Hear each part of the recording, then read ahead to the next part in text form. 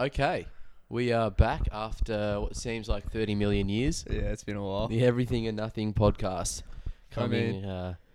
It was really great to hear all your messages of support. You obviously missed us. A lot of people kept saying get back into it. 100%, but obviously we couldn't do it. Personal things came up. Yeah. Leithhead Street. The people did definitely not say that. No, they did not. I was actually a bit disappointed. I mean, not only did my family not listen, but they didn't even comment the fact that You they stopped didn't even tuning ask, in hey, are episodes. you doing that podcast? Yeah. My mum and dad actually asked a couple of times. Did they? Yeah. They said, oh, so you're still recording like more episodes? And then we moved in here. They were like, so how's the podcast going? So that was nice. I think That's nice. mum and dad don't really know what I'm doing. And No, they make that a was big point of that as yeah, well. exactly. But that was supportive nonetheless. I mean, what's new really? It's all the same. I think we can call it up. We'll wrap it up now. I was Fuck the fans, man. I don't give a shit about who listens to this. Yeah, I know.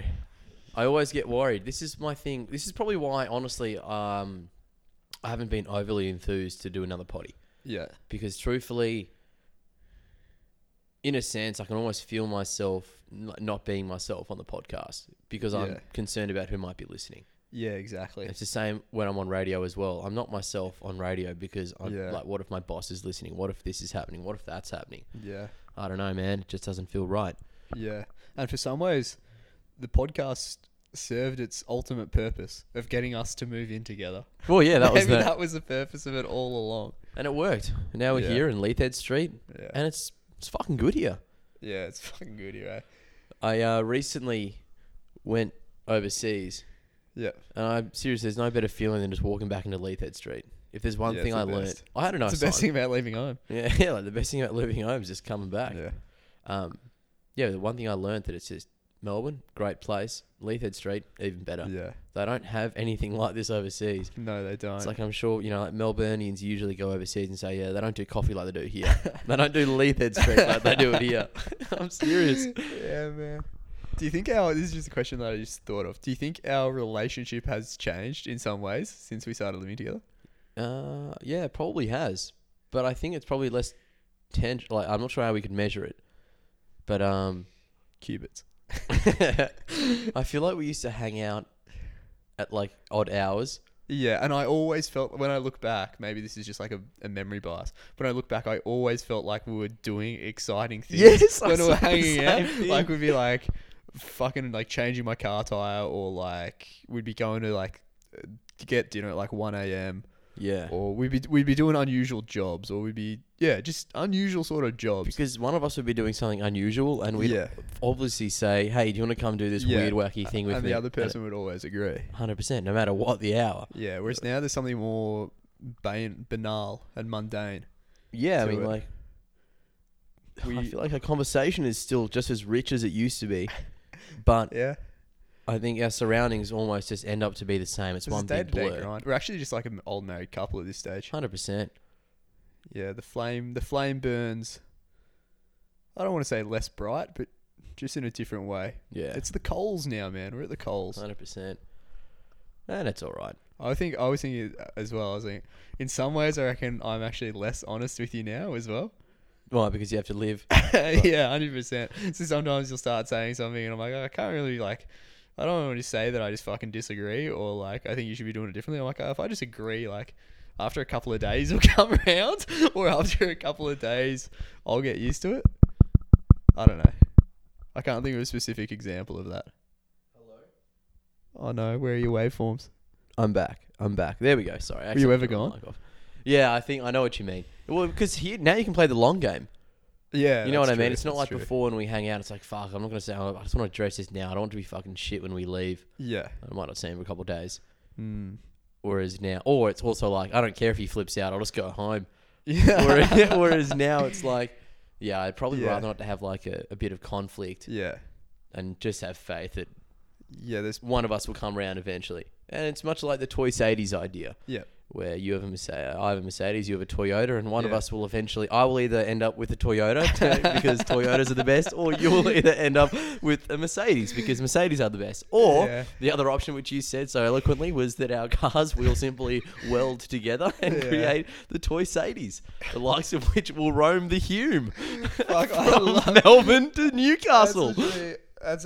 I love us, and you know I love us, but my favourite thing about us is when we're driving somewhere, and because we're just both so stubborn, we just take two cars, and then we'll end up driving back just side by side, just chatting with the window down, traffic backed up behind us. I don't give a shit. There's literally nothing better. I remember that, like, after Pat's dad's funeral. Yeah. And, like, we were both, like, flustered, hot, exhausted. Oh, fuck yeah. And, that but was a at the really same warm night. And, like, yeah, obviously in flat as well. Oh, yeah, big time. And, like, just being able to hop in the car. I honestly didn't think I could lift my mood. But hopping in the car, once we hit St Kilda Road, not St Kilda Road, like Beach Road. Beach Road, yeah. And we're just side by side, sunset, windows down, just yelling at each other. Yeah, I don't think there's much better feeling. I now understand those Need for Speed movies, whatever they're called. You're Fast and Furious? Yeah, ride or die, bitch.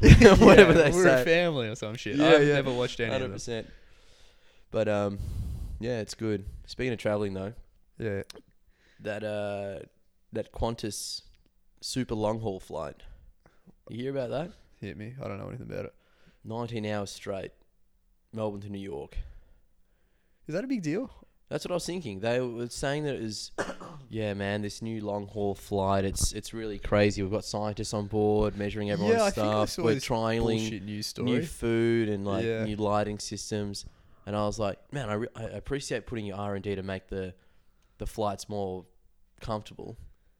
Do I? I'll come back to my weird stance on this. But the alternative in the past was, because I went to New York last year. And you go Melbourne to LA. That's a long flight. That's like 14 hours or something. No, it's longer. Anyway. You go direct Melbourne to LA? Yeah. Really? Melbourne to LA. Yeah. That's a long flight.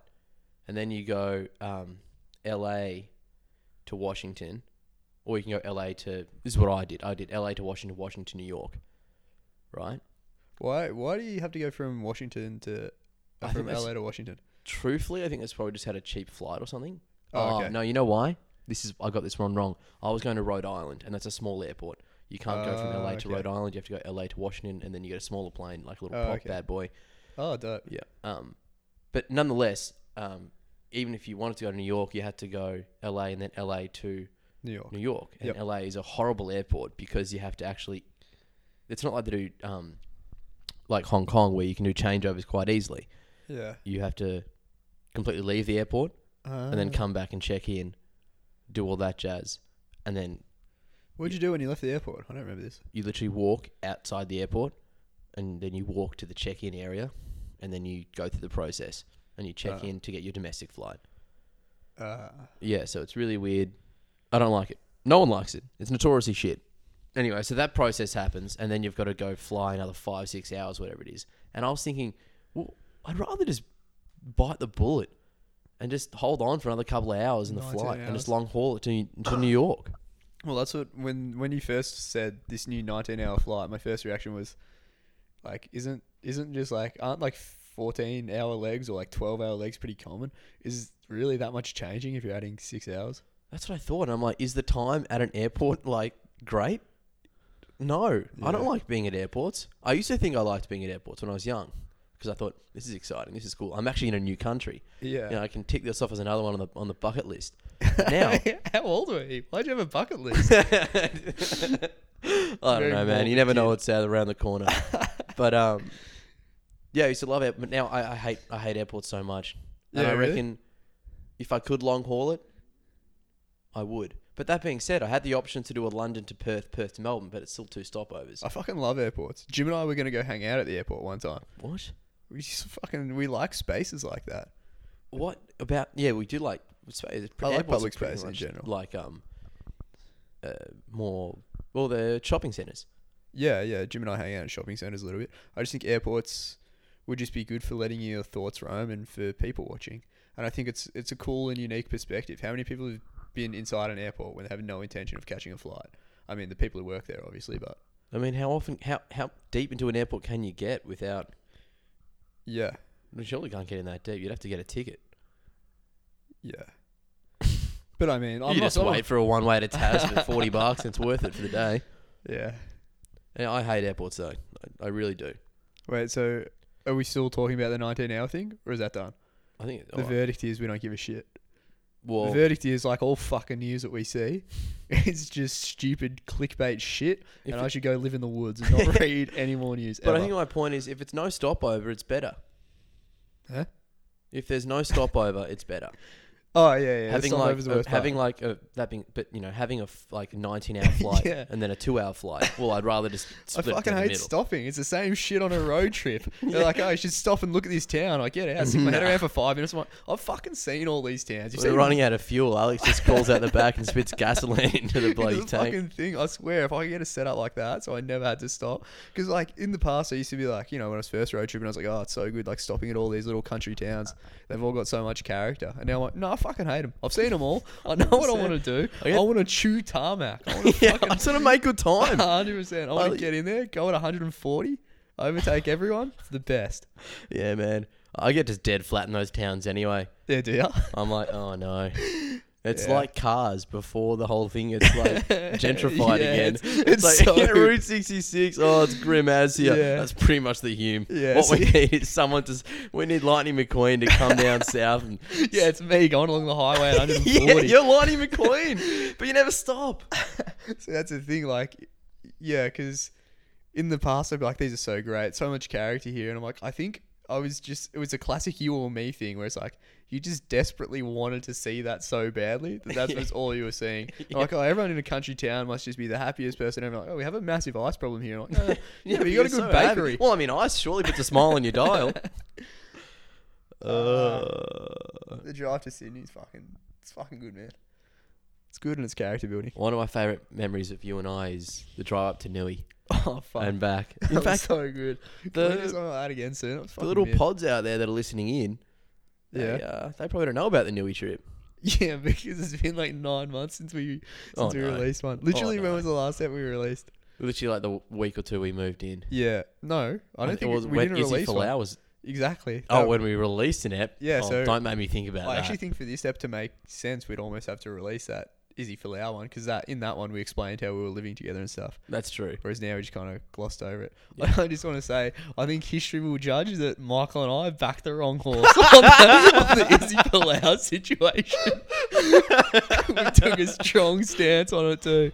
Fuck it, I'm going to say it again. You didn't fucking release that last one, so I'm going to say it on this podcast. Actually, I don't know. I don't know if I support Izzy Folau anymore or not. Yeah, I don't know. I don't even remember what we said. I actually don't think I... To be honest, we actually worked through it from memory. As in, we started off being like, I don't see what's so bad, truthfully. And then we actually talked about it, and then I was like, yeah, okay. I thought it was a good ep, but I never got around to listening to it. I did send it to you. And you didn't either for 6 months. And then when you listened to it, like just a couple of weeks ago, you weren't that happy with it, you thought? Truthfully, I think I was just flat, though. I don't really know. Yeah. I think you got to have a listen. I'll give it tell me what you think. I'll give it a listen. I forgot the password for the SoundCloud, but... Yeah. Yep. So we'll give you some context for that, maybe, depending if it passes the... Oh, no, this will... The censorship. I'm almost certain that'll be released. Yeah, okay. Well, I'm going to tell you about Newey anyway. Oh, yeah, fuck. Wait, no, we didn't talk about Newey then. Absolutely we didn't. No, so 100%. I had a sailing training thingy up in Newcastle. Yeah. And I just didn't want to go. I did not want to go for months, and I kept on just doing my best. I was like, no, I'm just going to... Hopefully this thing just falls through. Yeah. It won't happen. So I didn't get flights, and then it falls through, right? And I'm like, oh, this is the best. What do you know? This is like a week or two out. And they say, oh.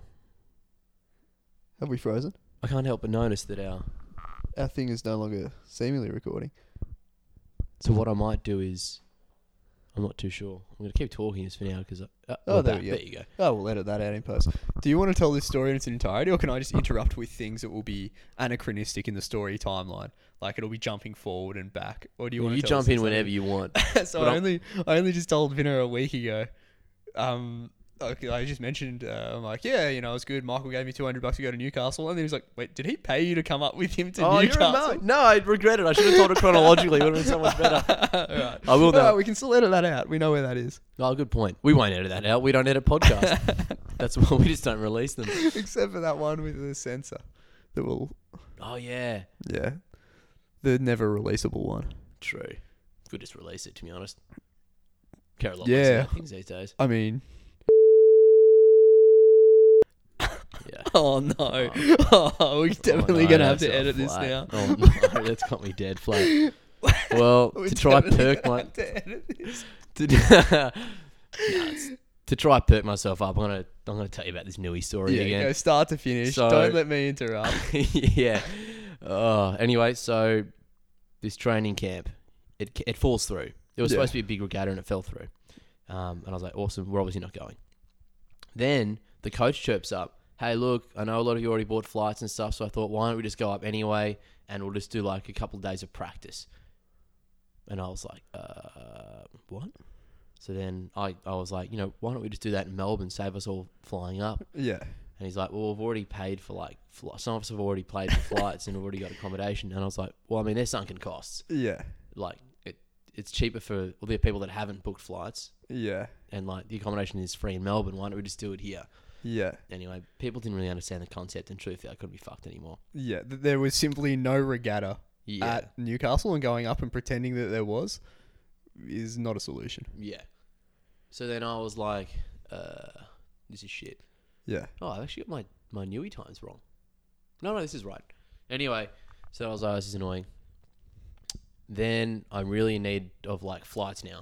And I'm having a look and it's getting expensive. Like $500, $600 to go up to Newey. Yeah. And I'm like, oh my goodness, this is a lot of money for a trip I really don't want to do. Yeah. But I sort of had to do it because like I needed to do sailing to try qualify for this team. So I was pretty desperate. This is probably like the night before. Your hands were tired. Yeah. I had no choice. At this point, I had to go. Yeah. Right? Because I realised what was at stake. I just really didn't want to go. Yeah. Called up Dad. Said, look, I sort of know I should go, but I just don't want to. Yeah. I'm thinking of just piking. He says, no, you can't. My dad works for the sailing club. So he said, no, you can't pike. Sorry. And then he said, but you could drive the ute up. Yeah. Your dad's surprisingly hardline. And I think he's very hardline. That would surprise, like, given how... like how much of a rule breaker you are, you think your dad would be one of those like hippie dads. Yeah. But he's actually just a hard ass. So I don't know how. Well, to break rules, you must have them in force. That's a good point. Actually, maybe it just all makes sense. So like then I was like, come on, Dad, what do you reckon? He's like, no, look, why don't you just drive the thing up? And I said, can you at least like pay me to do it? Yeah. You know, it saves him from doing it. Yep. He said, no. And by the thing, you mean the Toyota Hilux towing a boat. Towing a boat, yeah. So I had to tow a boat up as well. Mind you, it was a manual car, and I'd never really driven manual for more than like 30 seconds. But as Michael told me a bunch of times, he said, oh, I know the theory of it. Theoretically, I can drive a manual car. And I said, but in actuality, you can't. He's like, no, but I can. But I can. And we had the Hume, I'll just stick it in fourth, and I'll stay there the whole time. Yeah, and there was a lot of that about his theoretical ability to drive a manual car. Anyway. It was 5. Hey, so I said, all right, but I can't do it alone. And he said, what about Strody? Got him big time. And no disrespect to Strody, but you're much younger if you're listening, Strody. We're very different people, Strody. And truthfully, I feel like just 14 hours in the car... with someone that I just think we're on... what is a different generation would be a bit too much. You're only 3 years older than him. Some shit. Bit too much. I think people listening at home are just going to figure out your true feelings about Strody. No, I love Strody. I really do. Yeah. But you just don't want to be in a car with him for that long. There's not many people I really want to be with a car at all for that long. Yeah, really? In fact, the list is quite short, and top of the list was you. So, who else makes the list? Oh, Dan Gomez, I reckon. He'd be good value. I'd love to be in a car with that long for Dan Gomez. We should invite him next time. Yeah, fucking should. Well, I did. Anyway, so I was like, all right. I asked Alex, what do you reckon? Would you come up to Nui with me? This was Wednesday night. You were supposed to leave on Friday. Friday, yep. Morning at like 5 a.m. Yeah. And he said, we had work. And then I said, which we know is a bullshit excuse because I fucking pike you're on on that the job all money, the time. so I said, what if I paid you? And I think we had a compromise. I said 250 straight off the bat. I said, nah, it feels a bit harsh, 200. And you pretty much already said done. I think you said done to 250, and I said, you can just pay me 200 and you can buy me some food on the way up. And I transferred you the 200 straight away. Meanwhile, you can't fucking transfer any other bill payment within a month. Because you say, don't worry about it, mate, whenever you want. What about Manny's internet? I did pay that. Yeah. How many times did you ask? Well, only once. Yeah, fair enough. I just forgot. Yeah. But, you walked into the house and sort of looked at me like, you're fucked. And dude, you've really been thinking about this for like, I don't know how long. Yeah. All you got to do is tell me. He stares himself I'm bad at this. But I don't mean anything bad by it. I'm just bad with this shit. Look, and you know what? I'll try to get better. I should get better. Can't be good for me credit rating. I think I just find it endearing. I don't mind it. We got a good, it's good. So I don't reckon Mounty finds it endearing, but no, he doesn't. That's alright. No, he's alright. Fat fingers, but got him. So anyway, that worked out. I was worried you were going to pike on me at one point as well. I did, because I went to bed really excited on Wednesday night, and then I was lying in bed. I'm like, this sounds like a bit of a dumb idea, and this is yet another one of those times where Michael has somehow twisted my arm into it, and it sounded fun at the time, and then I'm there stewing in my own rage later. But so I think I messaged you. Yeah, that night, and I was like, while you were asleep. Oh fuck, I am fucked. Yeah, now. And you saw it in the morning, and then but then I woke up and I think it was probably like 11 on Thursday. Yeah. So you'd only had the bad news for a couple of hours. Yeah. And I said, no, actually that was a little bit hasty. I think I will go out. There's no reason I can't. And I was very much relieved and excited. Yeah, we were pretty excited on Thursday night, I recall. 100%. So plan was Friday morning. I don't know what time it was. I think 5:30 or 6. It was quite early. We got up. We got up at like 5:15, and I reckon we left here at 5:30. Yeah, there at 5:45. Yeah, on the road probably. So 6ish. So yeah, just clarify the story. We left from here at 5:30 to drive to your parents' house, which is like 15 minutes away. Yeah, because that's where the car and boat were parked. Yeah. Do you want to explain what happened when we got in the boat? Because you just glossed over that and said, we're on the road by 6. Do you remember what happened when we jumped in the car there? So I jumped in the thing and was like, right on, let's go. And I started the car, stalled it immediately. Not quite. That's not quite what happened. You tried to turn the key and nothing happened. You said, what the hell? Oh, that's what I sort of meant. I thought it was like an instant stall. No, because the first time you couldn't even turn the key because I don't think you had the clutch down. Oh, true. You didn't have the clutch down at all. Yeah, 100%. And then he said, is there a special way to start a manual car? And I'm sitting in the passenger seat, and in my head I'm like, I know I'm going to end up driving this, but I'm gonna like let you struggle for a couple of minutes. I would have been happy for you to like talk me through it, and I would have not like for 15 minutes I would have given it a crack, 100%. Yeah, I just don't reckon that was like that's the hardest place to learn, like in a street when you got to pull out. 100%. That's a good point. Yeah. You did know better. See, I was happy to. I just assumed I'd grind away for a bit and then I'd eventually get it. You had the brash confidence of youth, and 99 times out of 100, I really admire that in you. It allows you to put on great barbecue events and I also be don't feel socially outgoing about being bad at something either. Exactly, and it's a perfect growth mindset. But in this instance, it was damaging, crippling. You simply just needed to admit, I don't have a fucking clue what I'm doing here. So anyway, then I said, you got to put the clutch all the way down, and then you're like, oh, okay. And I think for half a second you were thinking, which one's the clutch again? But you didn't ask, so that was good. And then you started the car. I'm like, oh, we're on here. And then I was like, put it in first or whatever. And then just immediately stalled it. Yeah, absolutely. But it was good. It was a good learning experience. Alex then just said, all right, I'll drive. And you tail between your legs sat in the passenger seat. But that was actually felt really good for me because you were so complimentary of my manual driving the whole time. And you're like, you're just such a big stud for knowing how to do this. I fucking meant it too. I'm serious. Well, I don't think there's many people, even that can drive manual out there, which is already a small portion of my friends. Yeah. That could comfortably drive with a fucking 6-meter boat on the back as well. Yeah. In a trailer.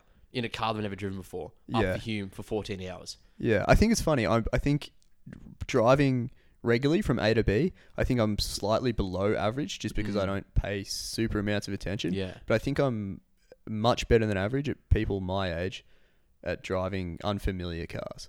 And long haul. Long haul, I'm pretty good because you're very sensible, and you told me that 100%. Because I've crashed on a road trip before, driving an unfamiliar car, that, and you're like, not again. Like now I know. Every time you have a bit of doubt, you work through it. You think about it. So the trip up was long actually because we got traffic in the end, which was pretty shit. Yeah, if you like the podcast, you would fucking love being in that car because it was the best convo. Good. How many fucking minutes of silence do you reckon there were in that fucking 14 hours? I actually don't even know. Yeah, not many, I reckon. And the thing is, we love silence. We're more than happy with silence. Exactly, it's a comfortable silence for us. We had so many things to work through. It just never stopped. Yeah, and we had some great moments with. The great thing about driving up the Hume, we had no. We didn't use Bluetooth. We didn't fucking play songs for our phones. We didn't have anything. Yeah, all we had was the radio, and the most difficult thing is you're driving, you're changing frequencies all the time for what is the local frequency. Yeah, exactly. So just trying to find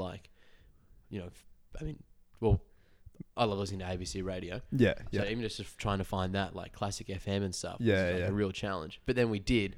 And then what was playing? Vivaldi's Winter. And not just the first movement, like that time with Vinner, which was good, but all three movements, and it was the best. And it was a great moment. Yeah, that was really good. Because I think we talked about it like earlier as well. Not on the trip, but I think we were just talking about Vivaldi's Four Seasons. Oh, were we? Or perhaps I was. Well, you know what? I think it's because I was listening to it a little bit around then.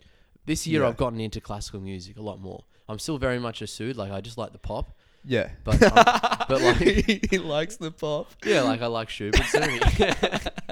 But like I feel like slowly learning more and appreciating it more. Yeah, and that's great. There's the other great thing about it is with Classic FM, and if anyone is interested, I recommend you listen to it because it is such an educational experience. Yeah, definitely. It is really passing on what can be something quite complex. Yeah.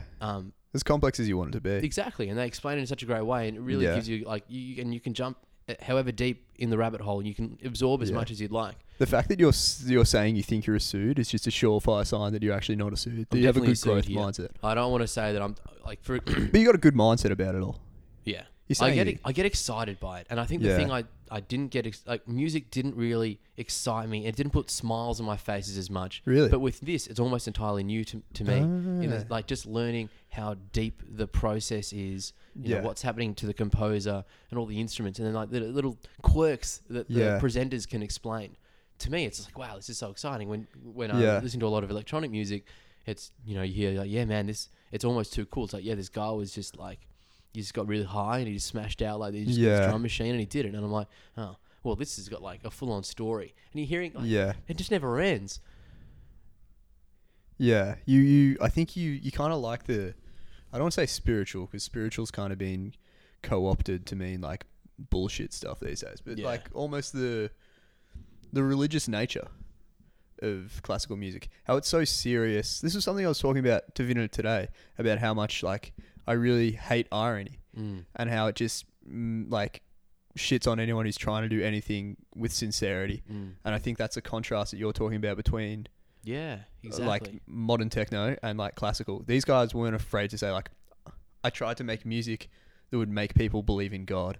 Yeah, or exactly. like I had an epiphany. I saw the face of God and I didn't write this. The Holy Spirit appeared in me 100%. And did this. It's composers that cared. It's musicians that cared, and it's presenters that care. Yeah, I remember listening to like the classic Hottest 100 whatever they had, and like number 4, I can't remember what it was. I think it was a Schubert piece. I didn't know Schubert did like such. Well, he did Ave Maria as well, so it's not just happy clappy and nice tunes. Yeah, but like the presenter was crying like this song like it just simply gets me every time, and like just it's it's more like people really care about. Classical music because there's so much more involved in it, and like what you said is right. Like people wanting to make you believe in God, or it's much better than just it sounds good. There is a story behind it, and that's why when you listen to films, it's still like classical orchestra type stuff a lot of the time for scores. Yeah, interesting. Because it is so good at telling a story, and and this is like when you listen to something like I've forgotten the guy's name. Who is he? But is it going to be Hans Zimmer? No, it's not. Prokofiev or something. Prokofiev. Yeah, he did lots of ballets, and he also did Peter and the Wolf. And if you listen to the Young Person's Guide to Peter and the Wolf with Sean Connery, I think David Bowie did one as well. Best. It's so great because they talk about how each instrument is a different animal and how it's a conversation, and it's so conversational. Yeah, okay. And you can still think of those tunes. You got like a da da da da da da.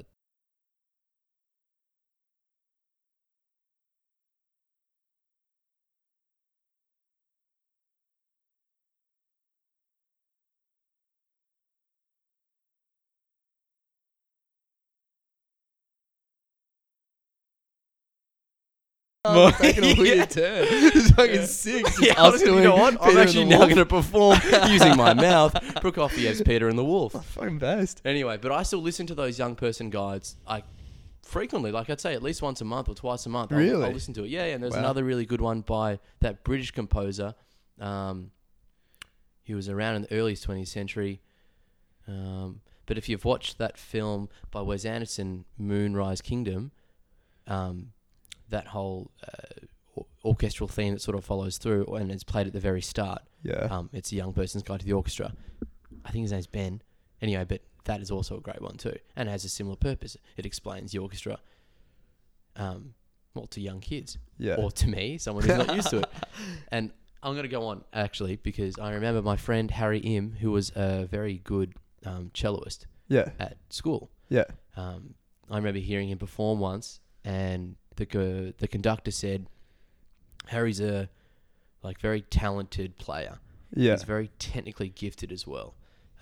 So I wanted to challenge him with something a bit more emotional. Yeah, cool. And it was like a love poem essentially. Yeah, and cool. And it's a conversation between two cellos, or in this case a cello and a piano. Nice. And he said after this, I think the way in which Harry plays is different, and I feel like now he talks through his cello. And I was like, whoa, that's based as. And then, what do you know? You hear it, and it's a conversation. He talks through his cello. I like that. Yeah. One. So, I mean, that was a sidetrack, but music, I love it, and I love classical music too. I think I just want to reiterate that point about sincerity versus irony. And I just think people out there need to stop being ironic. It's so deeply embedded in pop culture now. Everything seemingly is a joke on itself. I think at some level, people just have a fear of taking things seriously because then you're an easy target for ridicule. Yeah. Plus, also, if you can lose it afterwards as well. Yeah. If you take it seriously, exactly. It's you must care that you've lost it now, or you didn't achieve it. Yeah. I was reading this good thread where there were 200 responses about this, and anyway, people were saying how the Marvel movies say, which we always use as an example of what's wrong with pop culture, how people didn't even realize, but they were desperate for sincerity in those movies. When a villain finally came along that actually posed a threat, people were way more engaged in the movies. The movies made more money as well than when it was just a quip fest with no stakes. Yeah. People were crying out for that seriousness in their lives. I think you're right. People are afraid to give it as well. Yeah, man. I think that's why people don't talk up. We talk about this, I don't know, today or whatever, we had the St. Kevin's boys on a tram chanting these things. And someone said, people just need to talk up and stuff. And it's but that would mean that someone would have to go out in front of the crowd and say, I take a serious stance on this. Yeah.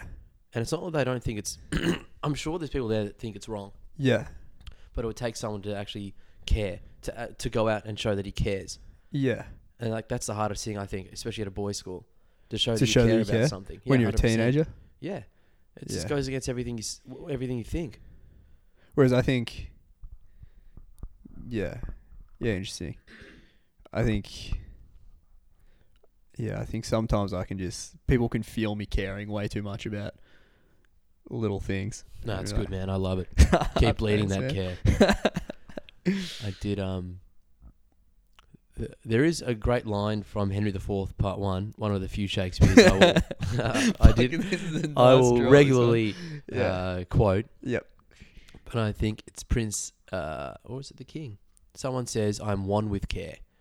He's tired, he's exhausted from caring and putting his heart into so much for so long. He's sick of giving a shit. His country, he's I do this and for what? Yeah. I could have got it wrong, but that's how I interpret it. Yeah. Man, and I feel that too sometimes. It's hard. It's tiring. And I think people like, I'm not sure people understand how much love I put into some of the things that I do. Like this very podcast, for instance, dare we say? Exactly. Because the recent, as in just a couple episodes ago, people were like, "Oh, we love how you just like seem to chat and don't take things too seriously." Yeah. Like, are you listening to the podcast? Yeah, like that hit me hard. I'm like, don't you realize? We take things so seriously. The most seriously. We sit here almost weeping at times. 100%. Yeah. And it's just like, everything we do. I'm in the garden. I'm watering. I'm loving this. Like, I'm putting my heart into this. You're actually a very serious personality. That's what I hate. Because I'm like, it must be something that I'm presenting to outsiders. See, if you asked 100 people who knew you, 100%. Would you say Michael's serious or a goofball? I reckon 95 would say goofball. Only a few would say serious. So I think you're actually very serious. Yeah, I don't know what it is. Maybe it's deeply embedded in me. This whole thing of like irony and not caring, because I do that a lot actually. Like I play it off like I don't care. Yeah. Like when I have a barbecue or something, or people over, I'm cooking something. I'll be, I put this up. But truthfully, like I passionately you care so much. You put so much preparation into it for days, and you're so proud afterwards when 100%. People enjoy it. So I don't know. It's almost an automatic. As soon as there's people there, I go into all right. I'm not caring. I'm gonna chill out. But it's not that I don't care. I still care just as much. I think I just want to say this one thing that's a little bit unrelated. Something that was always like really striking for me when I look back on, like growing up, it had always been about how different I was to my brother. And people were always like, oh, you guys are brothers, but you're so different. Like, it was only when I was like 19 and at the footy with Jim and a very old friend was there, Peter, who's now in Gold Coast and I've been friends with for like 20 years. Yeah. And he was the first person to ever say, he's like, you and your brother are so similar. He's like, you guys are so similar. And I was like, it's strange that so many people have known me and so many people have known Jim and like no one had thought that or no one had said that before Peter. No one knows you and no one knows Jim. Yeah, maybe. Because then when he said it, I was like, oh, actually he's right. Because I'd just been so used to hearing how we're different. And then, once he said we're similar, I was like, yeah, good, mate. I was like, yeah, he's definitely right. Mounty's come home. Yeah, he's come home for a big night on the trivia. He's got his good clothes on. Yeah, we lost by a point. Oh, no. Things could take a turn for the worse here, guys, so just buckle up. All right. But what we're at? How similar you and your brother are. Oh, yeah. But that was just a segue because I was just saying that I think that you're serious and a lot of people wouldn't see that. I'm glad you see that because truthfully I was thinking this week how much I hate being around. Hate is a strong word. Don't hate. Feel uncomfortable. At the moment, almost can't bear it. Yeah. Being around people that don't see me for who I think that I am or who I feel that I am. Yeah, and they see you for who they want you to be. Yeah, well, they see me for what I was. Like 5 years ago. I'm so different to that person now. Yeah. Can't you see that I care so much more about this or I care so much more about that? Yeah. Like, don't you see that I care? Yeah. It's just different. And I think when you're tired, you're one with care, or like you're feeling down. Like that's the moment when you really just like, look, I just want to hang out with people that, like, I know can see me. I don't want them to, because if they can't see me, they're not going to listen to me, and they're not going to. Yeah, they're people are only ever going to see what they want to see. Yeah, exactly. And I think, like, honestly, maybe like five friends that I'd really say truly see me, and I think that's probably the same for a lot of people. Yeah, I think most people would be lucky if they had 5. Yeah, and even then, it's to varying degrees. Yeah, I think like there's still some bits where you're like, oh look, yeah, he gets me on this point, but truthfully, I think we don't see each other in other areas. But it is what it is. Do you think there are times when, like, even between you and me, you feel like, I just don't think he gets this about me? I don't know.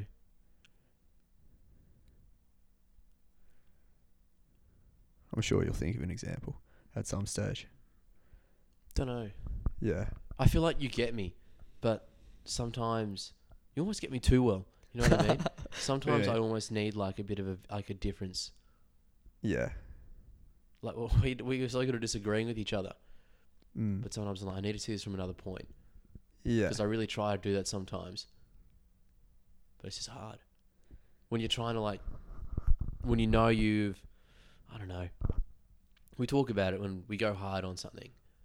Yeah. There's a big reaction or something goes wrong. Yeah. I always try to take a step back, and I really try so hard to see it from their point of view and understand where they're standing. Yeah. And sometimes it is so much harder than it is others. Yeah. Because like it is valid if they reacted in that way. So like there is a way to react like that and feel like that. I need to understand it so there are conditions that lead to that reaction because it happened. But drawing those dots is it's hard sometimes. Whereas sometimes so you're talking about you think A, then you delve like deeper, and then you think B. And I'm just stuck on thinking A because I'm like, you're like, oh no, I thought about it like this. And I'm like, honestly, I'm not interested in that. No, I think you got it right with A. 100%. Like, I'm thinking that time with Mel, with the tickets, when we walked out of that. Yeah, 100%. Yeah, that Peking duck. Yeah, that's a good example. Thing. And then, like, at the time, we were so resolute that we'd done the right thing. And then the next day, like, I actually think it might have been rude. And I was like, nah, it wasn't. Yeah. I don't know what's happened to you, but I want the old Michael back. Yeah. For the record, I do feel guilty about it. Do you? Do I feel guilty? I think we did the wrong thing. I don't think so. I just think it wasn't really a big thing. It wasn't like we were really taking a big stand. I just felt like I disrespected her. That's all. I don't think so at all. She messaged us knowing that we weren't enjoying it. I think we're not going to talk about this. Yeah. Purely because it's one of those few things in which we, as we talked about before. So we just genuinely disagree on this one, do we? I think so. Yeah, fair enough. At least for now. 20 years' time. Toy say it is one of us. You're expecting me to come around, No, not necessarily, but I think just for now, you got to know when to fight your battles. Yeah. I was reading the news today. Yeah. Did we finish the Newcastle thing? No, I'm not sure we did. Yeah. Let's go back to Newey. Well, we fucking got up there and it was good. It was fucking real good. best. It was boys hanging out. So much so that, like, we didn't want to stop driving. No, it's always hard to pull yourself off the road. We did actually want to stop driving. You when wanted we got to Newcastle. I remember you being like, right, I'm actually a bit flat now. And I'm like, no, I'm fucking loving it still. Our trip back, though. Yeah. That trip back from Newcastle, that was something special. No. Was it? Yeah. Oh, because we didn't have a boat. We didn't have a boat in the back. We made a great time. I was driving a bit too because I learned how to drive manual up in Newey. Yeah, I was thinking about it the other day when I was driving back from Sydney. You drove back from Yass, all the way from Yass to Melbourne. Pretty happy with that one. Yeah, no, that's a big like 6 hour stint or something. It's a damn good car. The Hilux? Yeah. Yeah. A really good car. Yeah. An old one, the best. How many Ks that thing had? 300 or something. Nothing. It's gonna get to a mil. It's a lock for a mil. A car like that. Absolutely. But yeah, that drive back was great, and I will always remember that drive is probably what cemented my love for radio. Was because when we were listening, and I literally was like, I think you were asleep, and I was tearing up. No, I was. I think I was just like half. I was trying to fall asleep, but ultimately just pretending to be asleep because I was sick of fucking hearing about this pirate bitch from the 1800s. And then you saw me in a way that you haven't seen me before, where I'm really groggy and essentially just have the character of an angry drunk and just start fucking complaining about everything. Yeah, and I was like, I'm driving. That's true. But I was just like, when you're driving, I was like, I can't believe it. It's like 10:30 at night, and I'm getting like this. I'm learning about this thing I would never ever learn about anywhere else. This pirate queen and this person who from spent Queen their whole Victoria's life time. Yeah, this person's dedicated her life to studying her, and I'm just learning these things. I'm like, oh, this is amazing, and I'm just like, I can't believe it. And then I felt, because you mentioned something about how rural people appreciate it so much, and then it hit me. I was like, imagine being like on a property, so isolated. You're so isolated. You like haven't got any friends. It's just you're your like husband. the drover's wife. 100%. And like you haven't got anything else. You've got the sheep. You've got the dog. Yeah. Everyone's gone to bed. All you crave is just a little mental stimulation. Yeah, because your husband's dead tired from working the whole time. Yeah.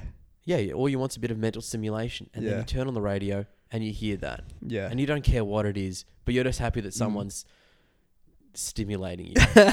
And then when like we were doing the quiz and people were calling up at like 12:30 or 1 a.m. on a fucking Sunday night, and they're just like people from all walks of life there. You're like, who are these people and why the fuck aren't they asleep? Yeah. So I got really teary because then I was like, wow, this is such an incredible resource for all of Australia. Yeah. It just would mean so much for people, and it meant a lot to me then because there wasn't much else on. It really did. And the conversation, because like I was tired and I was, I didn't want to think than anything else. Yeah. I just wanted to be told something interesting. Yeah. See, and that was, I guess, another point of disagreement. I just didn't think it was interesting. Yeah. Also, to the podcast listeners know, that's a good little way that we just resolve or avoid conflicts, where we're just like, I guess it's just classic Professor X and Magneto. Yeah, exactly. And we just move on and be like, yeah, no, we're just never going to agree. It's all right. Good stuff. We're just two big brains who great friends, but we just never see eye to eye on some of these things. That's good, isn't it? I fucking love that dynamic. I think that's one of the better. Even though I was shitting on superhero movies for being, guilty of infantilizing pop culture. I like the X-Men movies. I think the analogy's good for any revolution. For any couple of sorts, friends or other. Yeah. I think taking that mentality is useful. Mm. I really think sometimes you're just not going to see eye to eye, and yeah, it's good to just let that go, and that's all right. Yeah, like I've jumped back to the thing before. There are definitely things about, like, say, you or Jim that I'm like, I definitely don't get them. And in the past, especially with Jim, I would have tried to change them or be like, why don't you just do it? But I'm like, nah, it's the way he is. Like, I don't really. If you ask me, like, right now, do you want to change anything about him? I'm like, no, I don't know where I was going with this. No, you went there. It's good. The point is, you don't change things about the people you love, No, you just go up to Newcastle with them. Go up to Newcastle with them. Go up to Newey, it's bloody good there. Remember that other guy who was up there? That Michael guy or something? Yeah. I sailed with him for a day. Do I remember him? You only fucking spoke about him for 6 of the hours on the way back from Newcastle. I was so angry. He was on my boat. You were fucking fuming when he came to the door. asking him just to do simple things. Yeah. Like, usually how it works, like, boats are a classic place where a good old-fashioned hierarchy just works best. Yeah. You've got the skipper, and then you've got other people. And everyone has their roles, and they do it well. And then the skipper help, like, sometimes. Everyone needs to be on the same page. Yeah, absolutely. It's just easy that way. And I remember being like, all right, let's hoist that sail. He's like, nah, you serious? I'm like, what? And I'm like, what do you mean? Like, yeah, let's do it. He's like, nah, settle down. I'm like, are you kidding me, mate? Yeah. I just couldn't believe it. Anyway, I hated him. You do hate him. I hated him. And I vented for like half an hour, and I was like, all right, I'm done. And then you were silent for a second. And I was like, all right, one more bit. Because you knew I was not done. I hated this, man. So we were enjoying you in. He was just a weird cunt just complaining about everything. He complained about everything. And he's like, the food's all shit out here and everything. I'm like, what do you mean? You see what you want to see, man. Yeah, 100%. It was fucking good there. We got some, what do we get? Ramen and... Like in a futuristic Stanley Kubrick film. Yeah, it was fucking sick, that Japanese restaurant. Good. Fucking recommend that. Yeah. If you haven't and you're playing along at home, fucking get up to Newey. Oh, absolutely. It's genuinely good there. They got a good beach. I'd recommend driving. Oh, look, the drive is pretty... Once you pass Sydney, it's a bit of a shitty drive. If you get your timing wrong, then you're... we cooked it. We cooked it. Actually, I don't think we did cook it. We a little bit, yes. But also, there were just like 2 crashes. Yeah, the crashes were pretty horrific. In fact, I've almost blanked out one of them, in which I saw a person that was... I don't know. Not too great. Yeah, fair enough. But just having a junkie nap. I explained that to Felix. I was up in Sydney just over the weekend. The junkie nap. It's one of those ones, like, unless you saw that guy lying face down in the alley, it was just real, like, it was real macabre and then really funny when we turned out he was alive. Oh yeah. Anyway, if you ever so tired that you just want to lie face down on any surface, bitumen or otherwise, you just stand a junkie nap. Vertical at 90 degrees, put your arms next to you like a penguin, and slowly let gravity do the rest, and your forehead gently caress it's the fucking curb. tiring, man, a junkie. He deserves it. He deserved a rest. I read something pretty cool today. Yeah. So much so I printed it off, and it's the first time anything has ever been printed off as some sort of material. Oh, is this the preparation for the podcast? I thought that was a 19-hour story, about the planes, and I was like, oh, okay. No, that would have been boring as to print off. Yeah, What's there to say? Just Bugman stats about. Yeah, I don't know. I was going to say one more thing about Newey. Hey, before I go to this, what? I also watched a film on the Boeing 747, and it went through, among other things, how it changed travel and how travel changed around it as well. So, for example, it started off and they had all this space, and you would think now, well, that more space means more seats. But the way that the people at like Pan Am Airways and stuff would think, he's like, no, more space means like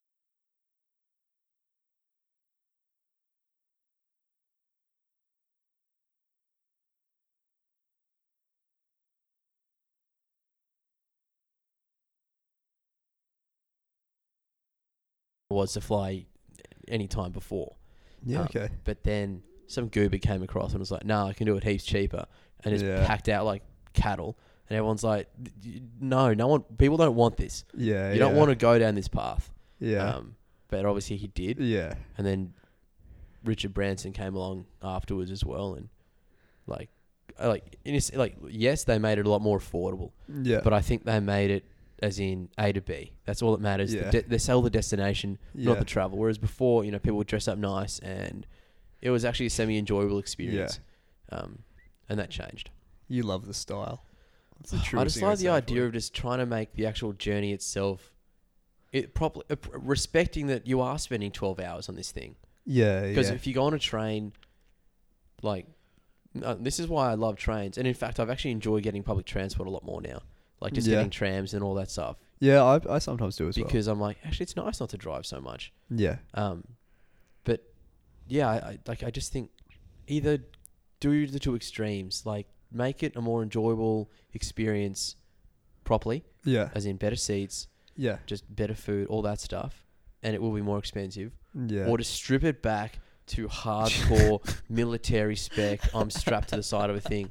This middle ground we're in now, it's just horrible. It's horrendous. Yeah, worst of both worlds. Because everyone's already like, isn't it great watching these movies? I'm like, are you kidding me? Yeah. This is the worst thing ever. Yeah. This is quite literally inhumane. Take me back. Take me back to another time before the 747. Yeah. But speaking of air travel, before the time of the 747, I will now segue into your prepared into bit. my story. Excellent. Now, in 1934... It's a podcast first, when I say 1934... Preparation. What do you think? 1984. 34. 34. I think Hitler's Exciting times for Germany. Yeah, exactly. Was that actually what it was about? Well, that's when he started hitting his stride. That's when he became the big dog in late 1934. Now, I could be totally wrong here, but I was just Wikipediaing 1934 this timeline to see what it was wondering, because I'm like, was this? I wasn't sure. It was like, were the Nazis in full swing in 1934? But it seemed like they just started. And I'm pretty sure, like at the start of 1934, there was some sort of Polish peace agreement as well between Germany. I mean, that didn't last long, but I was like, that's so whack that they signed something like that. Yeah. Anyway, I could be wrong, but that's how I interpreted this little. Okay, so the setting is 1934. It's 1934. I hope you haven't got some sort of very dark, serious fucking Nazi Germany material. No, it's actually it's good. It's actually more of an Australian story than anything, even though it originates somewhat in Europe. Yep. The mayor of Melbourne in 1934 said he really wanted to just bring people, just make Melbourne a better city. Who was it? All the mayors. Just consult your notes. You've got them there. The mayor's name? I don't even remember. That's irrelevant.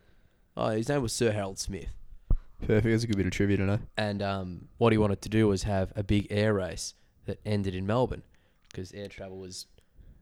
it was all the rage. That was all the rage. It was... Oh, man. I mean, can you actually take me back to that fucking time when we could be pioneers? I don't think people understand how much the age is. It's pretty much like moon travel. Imagine if you could have a moon landing, but in Melbourne. No, yeah, I take your point exactly. Because it was the First World War... I always thought it was the second, but the First World War was the biggest jump in aviation technology. Because they literally went from Wright brothers, essentially balloons. And it was still they hadn't set on the aeroplane yet as a mode of air travel. Exactly. People were still trying out zeppelins or weird helicopter type devices. And then you end up with fixed wing with solid materials at the very end of it. Yeah. Crazy stuff. Or fixed wing biplane type sort of things. Yeah, and it was single wings. Oh, wow. At the very end of it. Wow. Yeah. And then another big leap in World War II. Anyway, so you can imagine in 20 years' time, they're like, can you believe it? We never heard of an airplane before, and now they're huge, and they can travel all these crazy distances. Exactly. People are using it to go from country to country, and so the globe's shrinking at a rate never before seen. 100%. So the mayor thought, why don't we have an air race from London to Melbourne? Amazing. And that actually... Harold Smith, you visionary. Imagine that back then. Oh, I would have gone fucking crazy. mental for that. Fuck, if something like that happened now, I'd go fucking mental for it. This is essentially, this is madness. Yeah. I'm sure people are dying attempting this. I reckon there would have been. I'm actually flip through if it says what type of planes they had, but I reckon there would have been biplanes. I'm serious. Yeah? There would have been some mad dog that's just, no, I'm going to do it. It doesn't say much. I fucking picture everyone around that period in a biplane, to be honest. Anyway, So the plane set off and they had to do 5 compulsory stops, right? And the 5 compulsory stops, I may as well tell you that as well, were interesting. Yeah. Very exotic. Baghdad, Allahabad, Singapore, Darwin, and Charleville, Queensland. Yeah. And then obviously your final stop. But you could do as many stops along the way as you wanted. Obviously, they're not going to make you, die. You can land wherever you wish. And at each stop there was, fuel, rations, and all that stuff. Yeah. And they actually essentially had like no rules.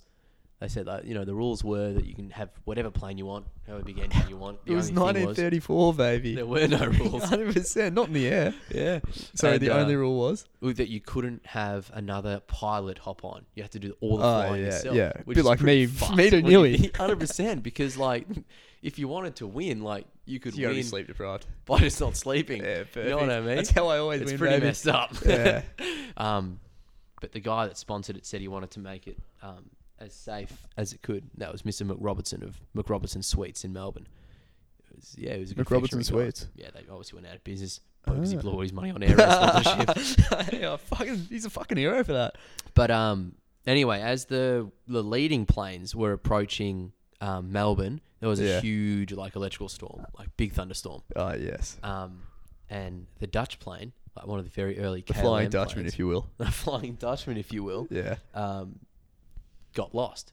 Oh, no. Its equipment got scrambled. Literally, how far away was it from Melbourne, you reckon? It was around Albury. Oh, fuck, he's so close. Real close, 100%. Close as. So it's oh, holy crap. I don't know where they are at all, because obviously it's also such a big country, and I can't imagine the map sort of being that crash hot. Well, I mean, how many maps can they really bring? And how good would they be? You're not going to have a detailed map of Albury to Melbourne. When you go from London to Melbourne. With landmarks. Yeah, exactly. Anyway, so they're just pretty much flying in circles, but they managed to radio in to someone, and then essentially what they did was they just radioed all the towns and said, look, if you see a plane just doing circles, be prepared to help it, because it's probably going to have to crash land or something like this. What do you mean help it? What do they expect the citizenry to do? Well, just be aware that there's a train. A plane. Yeah. So there's not like there's any standard procedure here. Yeah. These are country guys. But don't get angry at him if he fucking touches down in your paddock. yeah, pretty much. Yeah. Just don't freak out. So that's gone over the radio waves. So it's gone over the radio waves. So all these guys, you can imagine just poking their head out like, oh, bloody hell. That'd be so fucking good. 100%. That'd be fucking sick. Anyway, and then bang, someone in Albury sees it. Oh, perfect. And hears it like, oh, holy shit, I found it. And then the police get on the radio. It's like, can everyone in Aubrey with their cars go down to the racetrack? And fucking make a line. And he's gonna land between 70 cars, this is the middle of the night, line up. Oh, fuck. Turn the headlights on. Fuck me. 70 cars in 1934. That's I didn't know there's 70 people in Aubrey in 1934, let alone 70 that have cars. Yeah, that's fucking good ass. So they all line up, put their headlamps on, and the thing lands. Oh, that's the best. Anyway, it gets better. Yeah. So they landed, they were safe, and they got off the plane. Great stuff. We're going back to Melbourne, lads. Yeah, but next day, because it was a big storm and it was a racetrack, they got bogged hard. Yeah, the plane. Wet track. Pun? I don't know. Something about horsing. I don't know. I don't know. Yeah, the early birds went out there checking the track condition. They thought, oh shit, there's a plane there. But anyway, so what happened then after that is they refueled them, but they couldn't take off because they just couldn't push through the mud. 300 people from Aubrey lifted this plane, carried it on their shoulders. It's one of the best photos I've ever seen. There's 300 people with ropes. Just think of Tomb Raider trying to pull down that big tomb in Cambodia. But they literally just pull this plane out of being bogged. I'll describe it to you if you're listening at home. So the first pixel in the top left. Grey 60%.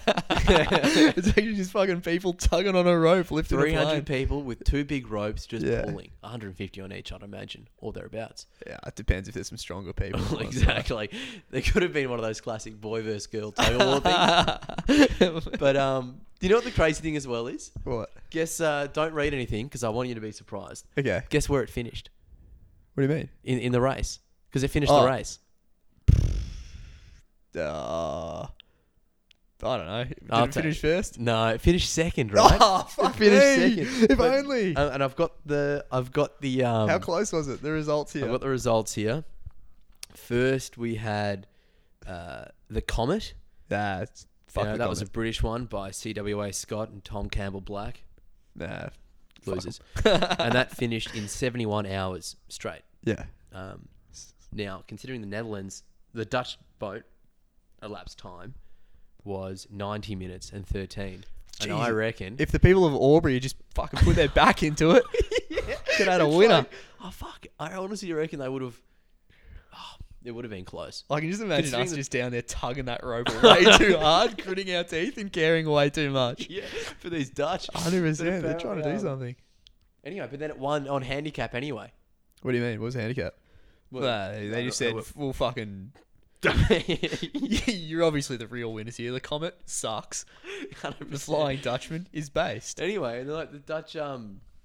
And that's what started off trade talks and like a trade relationship with the Netherlands. That continues to this very day. Well, I've got some tulips out there. Yeah, I didn't know we had a trade relationship with the Netherlands. Yeah, we do. Do we? And it started off from there because I like these guys. They can't believe it. They're good blokes. It was such a good story, and then they thought, well, why don't we trade tulips? What do we actually trade with the Netherlands now? I don't know. It doesn't matter. Pickled herrings? I don't really know. Herrings. I'm pretty sure the Netherlands, they've got a pretty big port, though. I'm sure they're big exporters of things.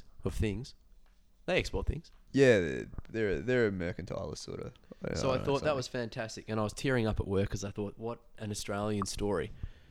About helping. Of just these people of Albury from a plane they do not know, from a country they've probably never heard of, and they just drive out with all their cars, not giving a shit about what if the plane just crashes into 70 of their prides and joy. That'll be fine. And then they all come 300 strong in the next day and they pull it out. Yeah. I'd say it's just a human story. And you know the thing is as well, it's not like everyone had a radio or anyone had a phone or a text message thing. Just talking to town. It literally would have been people knocking on the door. Haven't got time, mate. Bring your car down to the racetrack. It's a crash landing. All right, I'll be there. You know what I mean? Like, it's not like people are like, nah, fuck off, you're bullshitting. Yeah. Just, no, there are a couple of blokes like that, when surely. John from 13 comes down and tells you something, I bloody believe him. Either the calf's coming early or there's a plane landing on the racetrack. Yeah, that would be fucking good. Just to be around and just feeling that energy. That's what, and like the other thing is like planes would have been pretty new and it was a pretty high tech good plane at that time too. People were probably pretty happy just to see the plane. Do you know what I mean? They would have been like, oh, I'm just fucking interested. Imagine if like a state of the art, fighter jet landed in Leithhead Street. How good would that be? Yeah. Yeah, and we just immediately assume that it's fucking come to arrest us and extradite us or something. Fucking hell. We're out there anyway with that rope trying to get it out of the bog. So you guys realise that once you pull us out, we're taking you into custody. Doesn't matter. Perfect. It's a Leithhead hospitality. It's been a bloody good episode. It's been a mixed bag. You reckon? I think it's been a killer. I never really know. I think they're all fucking good. How can people not love it? It's the best. Tell me we don't care about this. This is serious talk. Exactly right. Michael's fucking printed off notes here. Well, the taxpayers' money as well. Nice. We got 4 full pages. No, 6 pages here or something. Not to mention here, just straight Wikipedia page that was printed off. I obviously don't give a shit. What should people Google if they want to learn more about this? If you want to learn more about the race itself, the McRobertson Air Race. Now, you punch in 1934, you'll get that. Now, if you want to learn more about the actual crash and the heroics of the Albury citizens, of which they've got a little museum there set up. And they should be proud of that to this very day. They certainly should. Yeah. And so is the Dutch government. Google Albury McRobertson Air Race, heroics, big studs, cars. Cows. If you hit those keywords, I'm sure something will come up. I'm certain. Yeah. Well, that's quite a tale. It is a good tale. What is the modern day equivalent? I think I've been saying this to you for years that like in some ways we feel like the world is kind of a less friendlier place. It's so much easier to avoid chance interactions in public. Like people will have their headphones in or their heads over their phones. 100%. A guy chatted to me at the pool today. That was me and Vinner. That was good. Nice. He like just out of the blue. He's like, "Oh, hey, sorry, mate. How's the water?" He said to Vinner.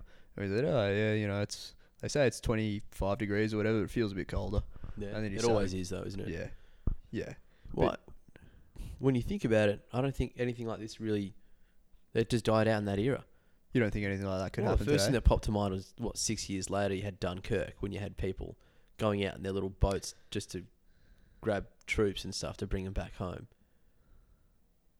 I'm not sure. But I mean, when's the last time you had people that have no business to be there, no reason, no necessity to be there to put themselves in a situation which is a little bit dangerous and like new and scary. I don't know. Sometimes you see that best side of people when you're like, I'm trying to think of an example. Like if you're out in like a supermarket and they're like, so and so's like lost his parents or some shit like that, and everyone will start looking around and like, I don't know. I feel like there are times when people want to help strangers, but I always just seem to think that it's always when there's like someone filming. That's when people do it. Like, you know, when like you see those videos of like, oh, there's a dog stuck in the car, and everyone's like, oh, come on, man, we got to do this, and people start filming. They start smashing windows, and there's no dog there. It's just a bag of potatoes. A big misunderstanding. Yeah, like people don't do things for people don't do things just because they're good anymore. They don't do them sincerely. Chivalry died. Yeah, maybe. I mean, chivalry was. Yeah. Get rid of phones. I've got to go back to a Nokia, man. And if that means that I can't have music at the gym, I think that's a cost I'm willing to pay, because I'm sick of looking at my phone at like the end of the week when it has a screen report and it's like, yeah, you've averaged fucking 4 hours a day. Yeah, I'm with you, man. It actually really downs me these days looking at my phone. I don't like doing it. Yeah. I pretty much have to actively. I'm like, it's almost a habit to go on Instagram or Facebook. Yeah. But I'm not going on Instagram. I will not do it because I know, like, for whatever, not today. Yeah. It's not going to be nice. I'm going to see something that I don't want to see. It makes people's lives worse. I reckon people were much more contented and happy with their lot in life when they couldn't see, shit that the top 1% of people had. Like, I'm thinking a peasant in his hovel. He didn't have to fucking see how much fun the king was having every day. He didn't have to nice see big fucking castle on the way. Yeah, but like, I mean, he didn't have to see the food he was eating. You didn't have to see how easy it was for him. Mm. Whereas I think, like, I don't know, I think that takes a toll on people. I think they did. Certainly in the French Revolution. Yeah, eventually they were sick of saying it. I don't know, but like, you could be in some... Even if you're like in Albury, you probably didn't fucking know what a plane looked like. Yeah. And there's something chill about that. Whereas now, I don't know. Everyone knows what a goddamn plane looks like. I don't know, I fucking hate them for it. I don't know what happens next, Alex. I don't know. I'd like to think that something like this will happen in my life and I'll have a chance to... You'll sense the occasion to rally. I wonder if people will look back in 50 years' time and say, yeah, that moment was when people did that climate march or some shit. Yeah, maybe. And I'll say, I don't know. Man. I sat at home and said it was dumb. Pretty much. Yeah. I don't know. Am I against it? No. Would I do it? No. Do you think there is a time when you've been at something or a part of something, you're like, yeah, this is it. This is the zeitgeist. I'm going to tell my like grandkids that I was here. No. Yeah, me neither. I am thinking I have had moments though when like a call to action type thing. Yeah. And like sometimes when I've been coaching sailing or I've been sailing. Yeah. And then shit just gets real, like. And it was your moment. And come with the hour, come with the man. Like, let's say you're coaching a whole bunch of little kids, and then like it just gale warning, like not gale warning, but like gale winds come through. Yeah. The seas get hectic, and you've got like 15 kids out here, and they can't really sail very well. Yeah. They're freaking out, and they're just like bang, and you just got everyone just like working together to just get the kids back in, and just whatever. Cool. No one asks questions, no one does anything else. Like moments like that are nice because people are just doing things for no other reason except because it has to get done. Yeah. And like you don't.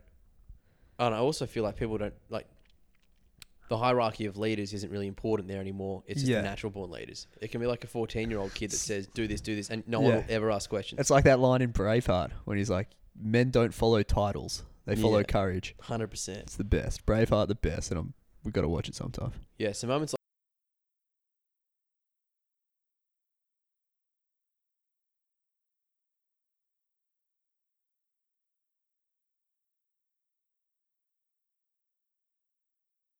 or you can handle it very badly and you'll be like, nah. Just forget about it. Yeah. Go to the next one.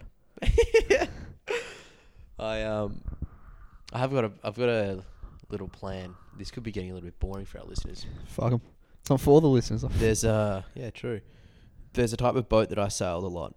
Yeah. No, it's just like the classic training boat in Victoria. It's called the Pacer. Piece of shit. It's like a bathtub. Oh, yeah. But my friend Tom and I, Tom Trotman, if you're listening. Thanks. Good stuff. Yeah, you're a good man for it. But when it was super windy when we were coaching together, we'd like try beg the head coach, oh, let us go out. It's a gale warning, but let us go out and we'll put helmets on and you can take the kids in a motorboat and we can do like a demo for them. Yeah. And we're like, our main aim is to just absolutely send it as hard as we can because like these boats, like any boat, you will almost plane if you get it going fast enough. Yeah. So like once you get planing, it's like a little rock that's just skimming over the water. Yeah. And then you can actually go quite fast and then you just get more and more power. And because together we're we're definitely got all the weight, we can pretty much take anything as far as the wind goes. We try to send it as much as we can. So every time there's that call to action, usually I'm coaching with Tom at the same time. Like this happened like early this year, I think, at like a schools event. Yeah. And everyone's like serious, oh, let's do this. And Tom and I, truthfully, this is when I prove myself wrong when I say that I'm a call to action hero. I say, all right, pace a demo. And all we're trying to do is, oh, that kid, he can't sail. Get him out. Tom and I will jump in the boat. He's all right. And then we like, everyone's going to shore and we sail like the opposite direction. Like, what are you guys doing? Get back to shore. No, don't worry. You're just trying to get the water out. We'll send it back in a sec. And then, you load up with power and you absolutely send it. But we've actually got one of these old boats, really old one. And we're trying to storm chasers. So I think those people get like an old Hilux or something and just beef it up. We're going to do the same thing. With a pacer. We're just going to just put wires everywhere, strengthen everything with carbon fiber and then make everything dumb. Like, for example, we have rudders that help you steer in the water. But you don't need them as much when you're going in a straight line. So the plan is we'll halve them in size. We'll just cut everything in half. So we pretty much won't be able to go upwind. We'll be able to go downwind fast though, because there'll be so much less drag. So stuff like that. Just making a boat that's essentially useless for one, except for one thing. Except for the one thing you want to do. And it's just taking just 50 knots, 100 kilometer hour winds and just two kids in helmets that just got nothing to lose. So that's the aim. So I'm hoping this summer we'll actually do it. I'm going to take the boat down to Kuta. Yeah. And we're just going to slowly do it up and just put 2B4 everywhere, whatever we've got to do to strengthen it up. 2B4? Was it a carbon fiber just before? Carbon fiber. I like the idea of having 2B4 there though. And then, just send it in the next gale warning. Have I never met Tom, to be honest? Don't know. It is unusual. It is unusual. Well, it's very much he's very much a friend that exactly. He exists in that world. He's in that one world, and that's that Kuta world. Yeah. Well, what's the time? It's been 1 minute 10. 1 hour 10, so 1 minute 10. 1 hour 10. It's pretty good. Pretty good time for a potty. It felt like this was a really long one, but I mean, I guess this is pretty much average length. We just forgot how long and draining and challenging they are, and if you think this is ironic, fuck you. Yeah, you're a fucking dog. Yeah. So do you want to wrap up? Yeah, I reckon we wrap up. What's the time, to be honest? 9:42. Felix, if you're listening, Sydney was the fucking best. Can't wait to come back. It's a fucking good time. Felix, I'll be there too. He actually should come up. That'd be fucking sick. You, me, Vinner. Yeah, up to Sydney with Felix. That'd be fucking sick ass. Real good. Yeah, actually would be good. Would be good. We should have more people over here though. That's my 100%. Well, holy shit! Tomorrow and Thursday, very hot days. Yeah, I think I'm going down to the beach, isn't he? All right. Well, I'm going to be at work, being a bug man. But enjoy. I reckon we should have people over for pizza. Absolutely, it's going to be hot outside. Yeah, it's bloody good. Have a Thursday night. Ooh, we better water the plants as well. Silverbeet needs watering. I'll do that. We'll do that tonight. I thought you already watered it. Silverbeet looks pretty good. I thought it started wilting a little bit. It always does. Every day it's a challenge. Yeah, but it always perks up. It's very responsive. Also, we've been very much involved in our garden. We love our garden. We care for our garden. Yeah. I think I'm going to buy a copy of Gardening Australia this week. Is it a magazine? Because he's talking about how to plant in a Mediterranean climate, and he gave me a teaser, but he didn't tell me the answer. It might be the time to pull up your garlic. Interesting. But I think that also depends on when you planted it. Our garlic has stagnated a fair bit. Yeah, I just don't know what's going on. Also, the corn seedlings came up today. They came up? I'm pretty sure it's them, Holy shit, my parsley ones didn't. Yeah, they still haven't. I'm a bit disappointed. I thought parsley would be a shoo-in for this easy growth. Yeah. Well, because once it gets going, you get heaps of it. But be patient. It's only been a couple of weeks. We'll just wait. Yeah. Anyway, on that note, guys, thanks for listening. Thanks for tuning into your favourite aviation/gardening podcast. Yeah, it's fucking good here. Fuck the fans. I don't like any of you. I mean, some of you are like Some of you are right. maybe 3 or 4. Just don't be ironic.